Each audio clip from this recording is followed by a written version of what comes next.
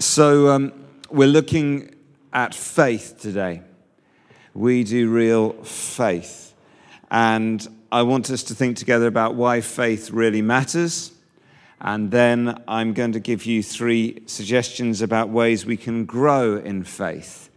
And then finally, I want to make space to tell stories of faith. I'm going to share some of the slightly mind-blowing testimonies of what happened as some of us gathered in Madrid last weekend to fuel and encourage your faith and give space for others to testify about what God is doing. And then we're going to pray for some people. So that's the plan. We're looking at faith because it is vitally, integrally important. We live in a very cynical culture. We live in one of the most materialistic parts of the United Kingdom, arguably. And we are people seeking to walk by faith and not by sight.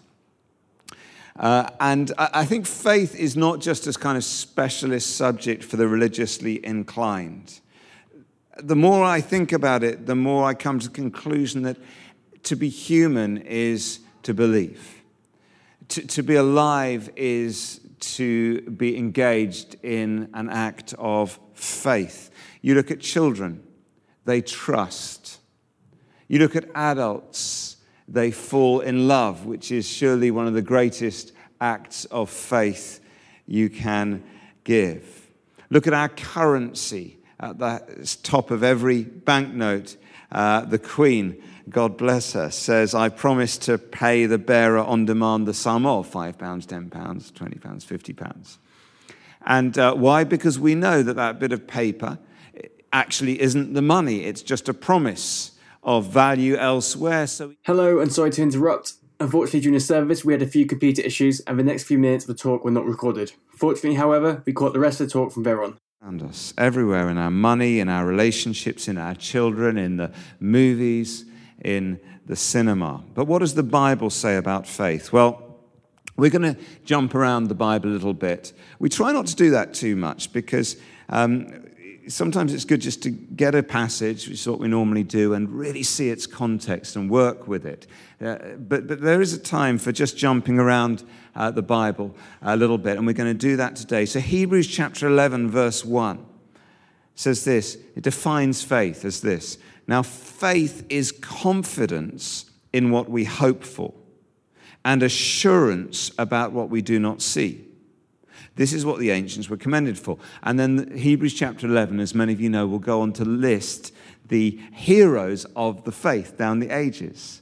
And the point about them is they're heroes of faith. It's their faith that caused them to live remarkably in a way that we're still thinking about them today.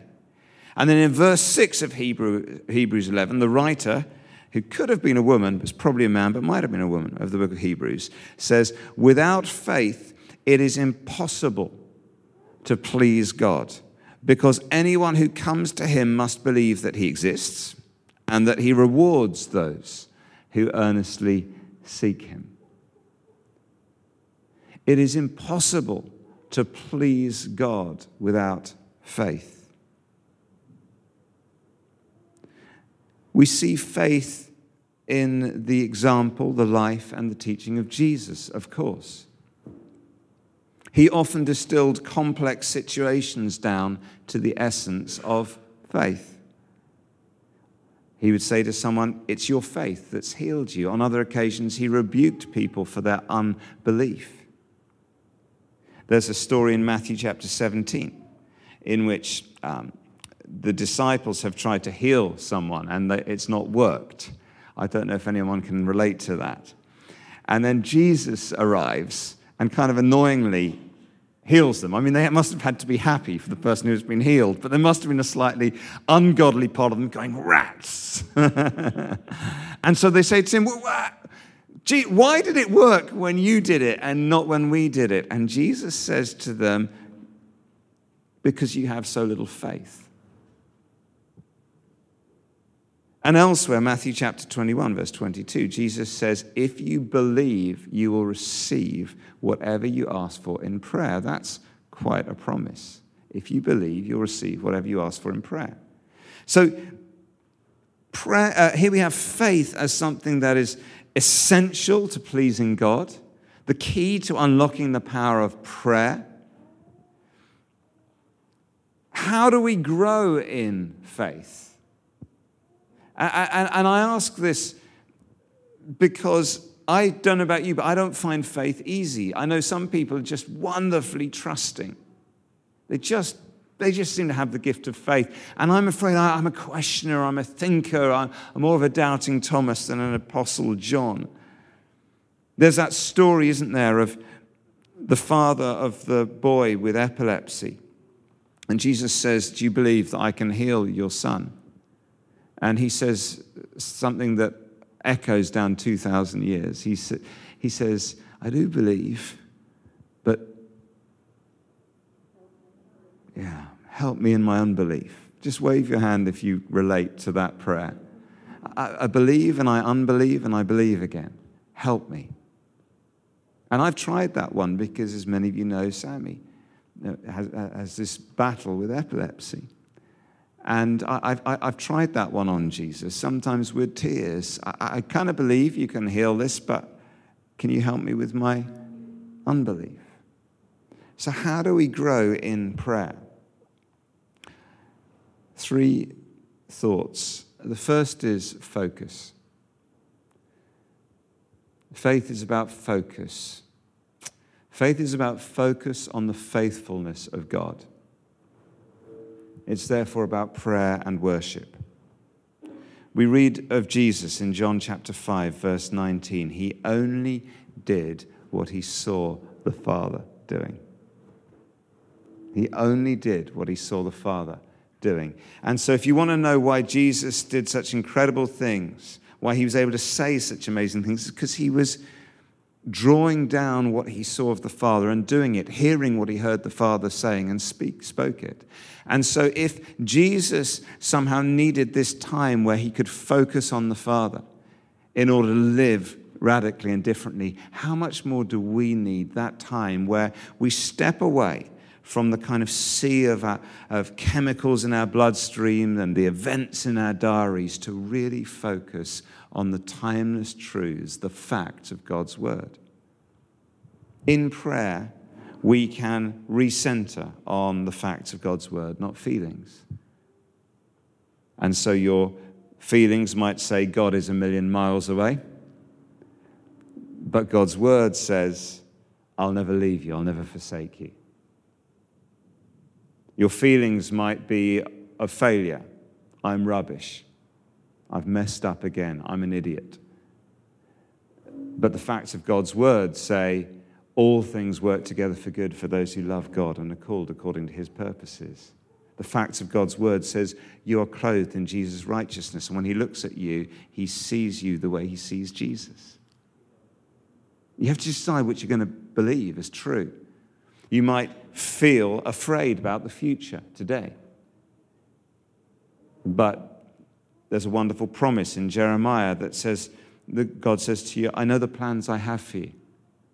And they're not to harm you, but they're to give you a hope and a future. And so we have to decide, are we going to live day to day on the basis of what feels true, or are we going to live on the basis of the facts of what God says is true? Now, the trouble with all of this is that it can be quite difficult to believe God's Word. I remember as a child discovering a Father Christmas outfit in my mother and father's wardrobe. And thereafter was determined to continue to believe in Father Christmas. But it was quite difficult.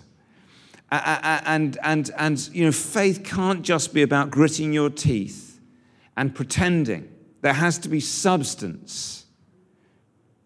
Conversely, I have a friend who the first time I met him, I thought, this is the least trustworthy fellow I've ever met. He's loud, he's outrageous, he's irresponsible. Beware.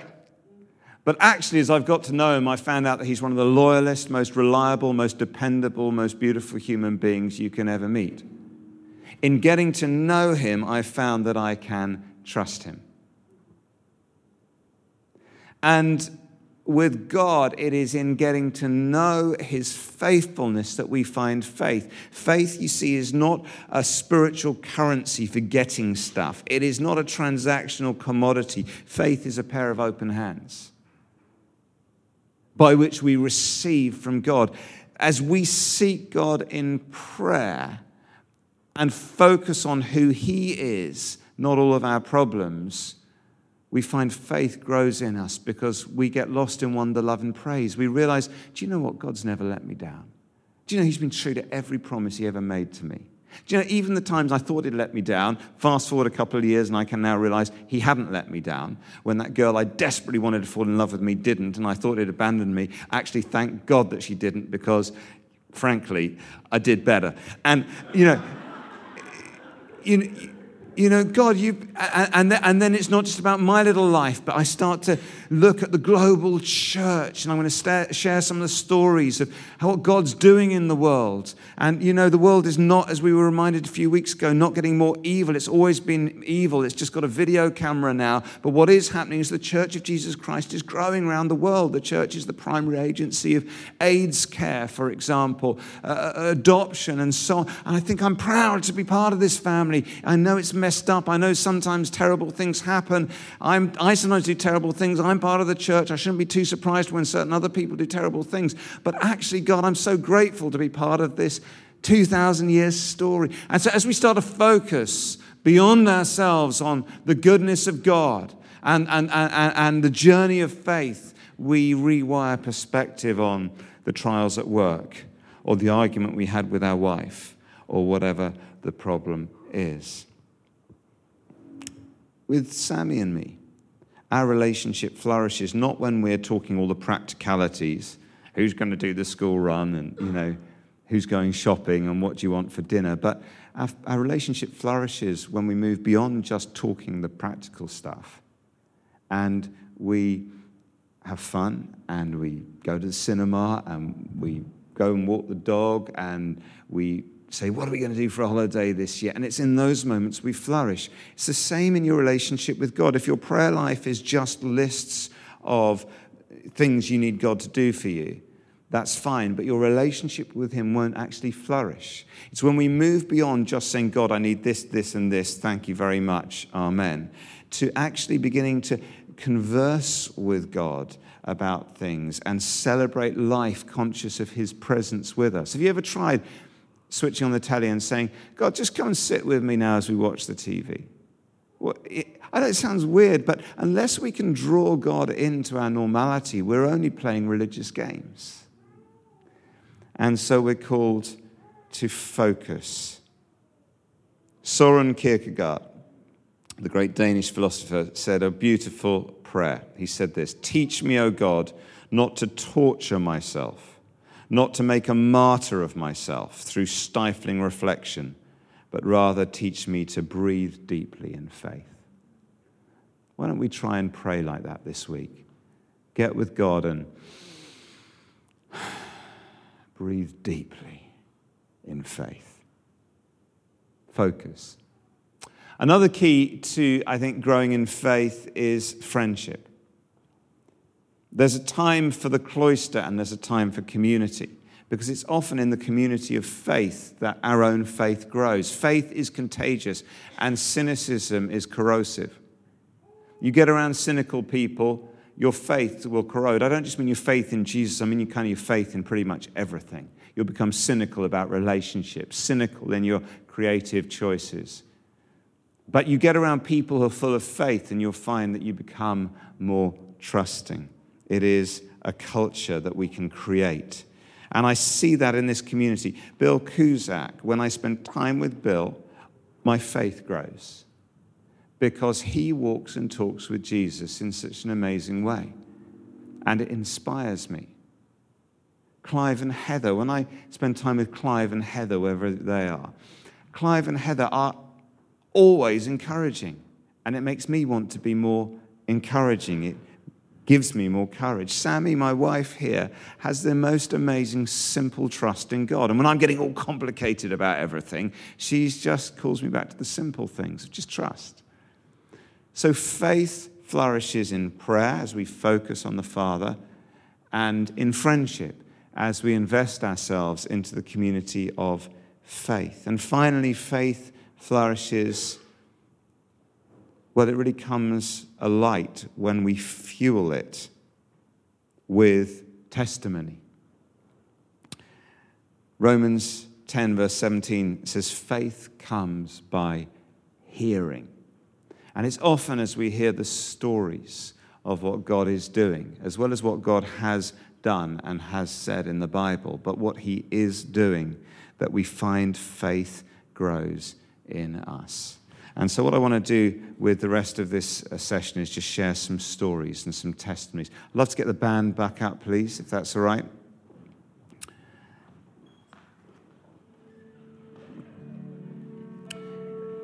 I want to share these stories because God's just been doing such extraordinary and amazing things, and I want you all to feel part of that, and I want you to be encouraged. I want your faith to grow through that. I'm nervous of doing this because I don't know about you, but I often find if I'm ever not at something, everyone always says it was incredible. And I start to think, I must be like this curse of Tutankhamun, you know, I'm at something, it's never that great, and then if I miss it, it's amazing. And I'm nervous of that. I don't want to make you feel like that. But at the same time, you know, we are right at the heart of the 24/7 prayer movement globally. It's part of the vision for this church, to be a resource to that and to model that. And the Lord Jesus came to be with us in Madrid last week in ways that I've never experienced before. And I want to tell you some of what's happened, but most of what happened I'm not going to be able to explain to you because it was simply holy. It was just an awareness of God's presence at a level that if you were there, you know what I'm talking about, and if you weren't, you can only experience. But I'll try and give you some of the words that fit around the experience of God's presence, because I think God wants to release that here this morning. And so then we're going to pray for anyone who wants a fresh gift of faith. Ephesians chapter 2 says that faith is a gift from God. Some of you, that your faith's just going to grow as I share. You're going to feel it. And some of you, just going to pray for you. But it was an amazing time.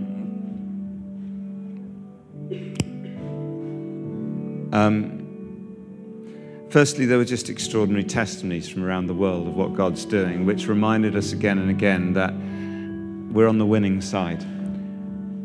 A guy called Etiel from Spain. You know, Spain is a country that's never had a revival. It's very, very hard to be a non-Catholic Christian in Spain, and even the Catholics, well, the Pope has said that Spain needs to be re-evangelized. And we were meeting, obviously, in Spain with members of the 24/7 family from all around the world. And so this guy, Etiel, shared, he's a Spanish believer and is part of quite a small church. And there's a lady in their church who's Persian. And since she became a Christian more than 20 years ago, she's been praying for her husband. 20 years of praying for her husband. And once in a while, Etiel said her husband would come to church, and whenever he came to church, they'd sort of rewire the whole service around the fact that he was there. And Etiel put a picture of him on the screen. He's a kind of a big, burly Spanish, you know, real man. And they said, you know, the whole service would be about the fact that, you know, this lady's husband has come. We don't do that, by the way. We probably should be a bit more organized. But anyway, every time he came, he didn't particularly enjoy it. And sometimes he would actually heckle. You're all very polite. But he would sometimes actually call out, say, rubbish, or whatever. So it never went well. And then quite recently, this husband came to the meeting and said to Etiel, how did you do that? And he said, how did I do what? He said, how do you do that?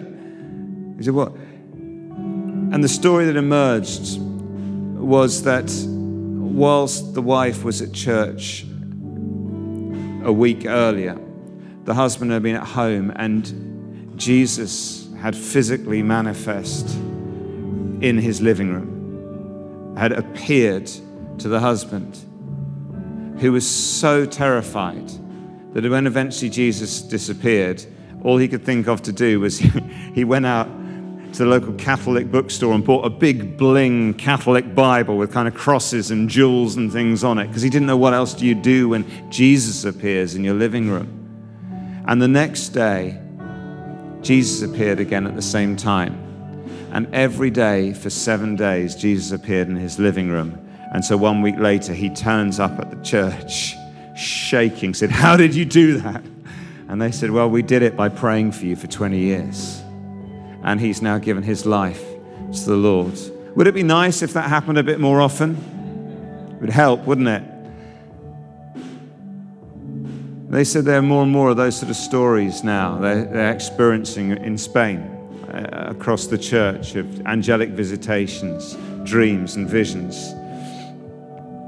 And then we heard from our friend Alan Scott from Northern Ireland, how they've led 2,200 people to Jesus in the last 7 months in Coleraine, Portstewart, and that whole area of Northern Ireland, mostly not in church meetings, mostly on the streets, people out walking their dogs, talking to people. This is not in Africa, Latin America, or Asia. This is in Northern Ireland right now. It's happening. 2,200. You read that in a history book, you'd say it was a revival. It's happening now, just an EasyJet flight away with one of our friends. And then we heard from our friend Drew in Lebanon, who's working in the refugee camps, and we've taken up offerings. You know, it's the biggest humanitarian disaster on earth right now, those Syrian refugee camps. And he told us so many stories, but one of them, he was interviewed and was asked what was going on. And the story I'm about to tell you is so incredible that you'll think, well, this is his big story for the last 5 years, but this was kind of the tone of it. He kind of just went, what should I tell you about? I know, a couple of weeks ago, and then he's into the story. And basically, he and a friend who's an Arab believer in Jesus, in Isa, went into the refugee camp. And he said a lot of the refugees, the Syrians, obviously they're all Muslims, they made 2 big mistakes. The first was when they saw the Arab guy, whose name is Ali, they assumed that he was a Muslim, not a Christian. And the second mistake they made was to think that Drew didn't speak Arabic, because Drew is a Westerner. And they started to talk in Arabic to Ali, slagging off Christians, which is quite unusual because generally Muslims are actually very respectful towards Christians. And then Ali responded by standing up in this refugee camp, the sort of thing you see on your TV screens, and getting out his Bible. And he began to read them the Beatitudes, Matthew chapter 5, blessed are the poor in spirit. And as he read them, the Sermon on the Mount, he then said to them, don't you think the world would be better if we lived like this, by the way of Jesus? And so then this big debate starts to break out about Jesus and whether they can take Jesus seriously or not. And Drew's standing there thinking, this is unusual.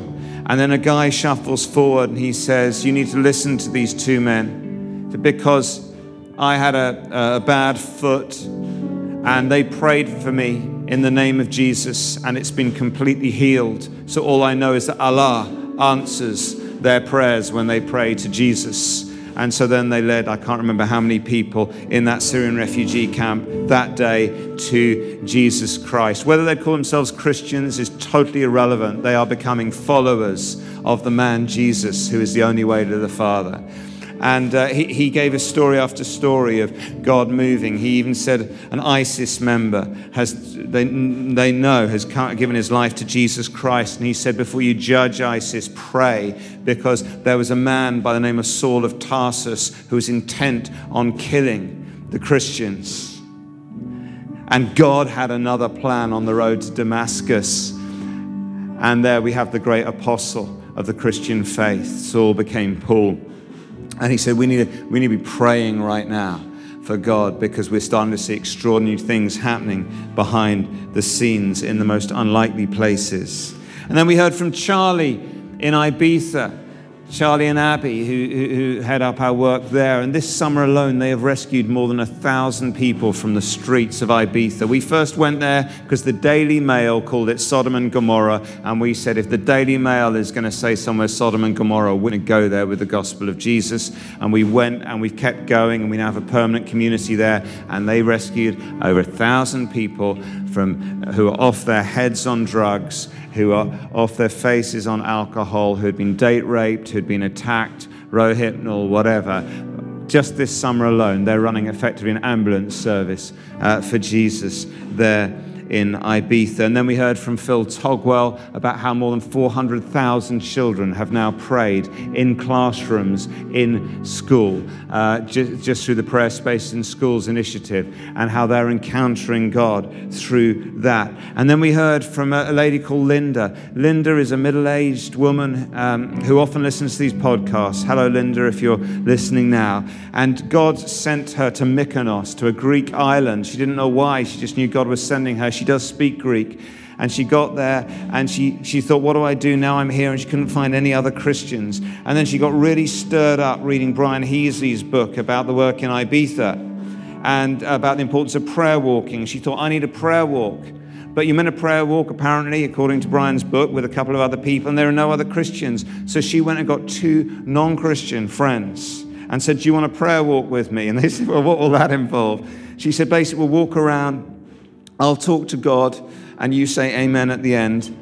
And if you ever see anything kind of with your spiritual eyes, if you ever sense something in a place, you tell me and I'll tell you if it's right or not. And if it is, I'll say amen. And they said, okay. And so now I just checked with her 3 times a week. She prayer walks around Mykonos with 2 non-Christians who absolutely love prayer walking and are undoubtedly, in my opinion, going to be the foundation of the church that is getting established in Mykonos. Because you may think you don't have enough resources in your workplace, or you may think you're up against it, but I don't think you're as up against it, because you're here this morning with quite a lot of other Christians, as she is on that island with no other Christians. But there's a scripture that says, what have you got in your hand? And you use what you've got in your hand for the glory of God, and he will bless it. And so there she is, prayer walking with non-Christians around that Greek island 3 times a week, and they're beginning to hear from God. And then we had this amazing moment where you saw it in the video. Brian Heasley got up in this pulpit thing. That was actually in King Philip II's palace, where we had a party on the Saturday night with flamenco dancing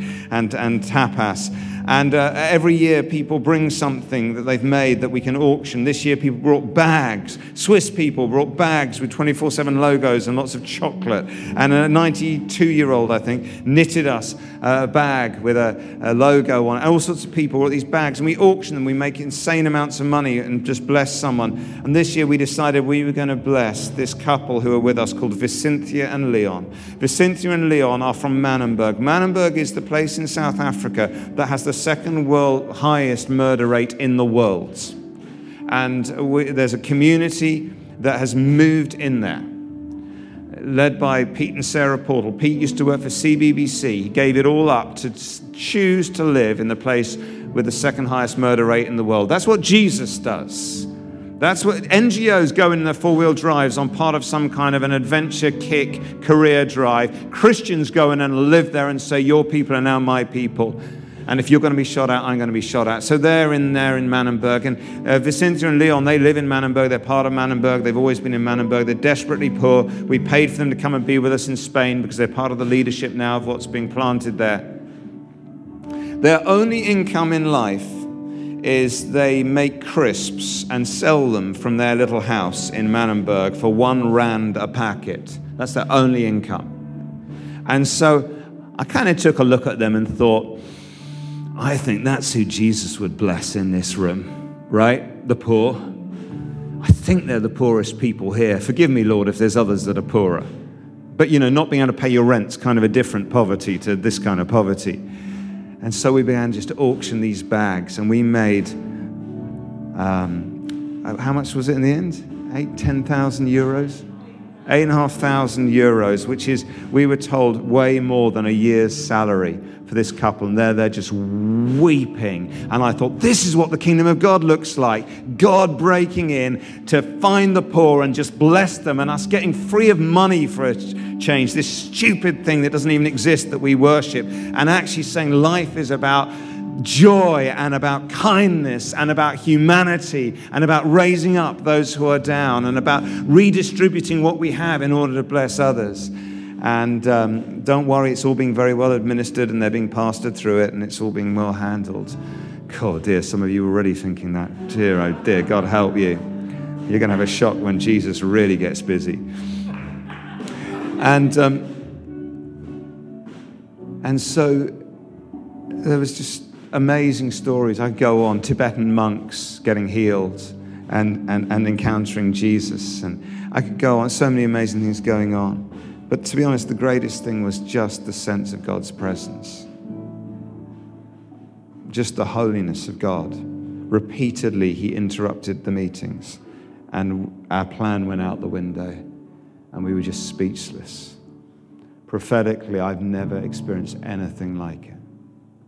There's one occasion where someone that I know and trust and love came to the front. I thought he was having a heart attack, but it wasn't. It was the pain of carrying something from God. And he got onto the stage. He said to me, every step I took close to the stage, I was in more pain.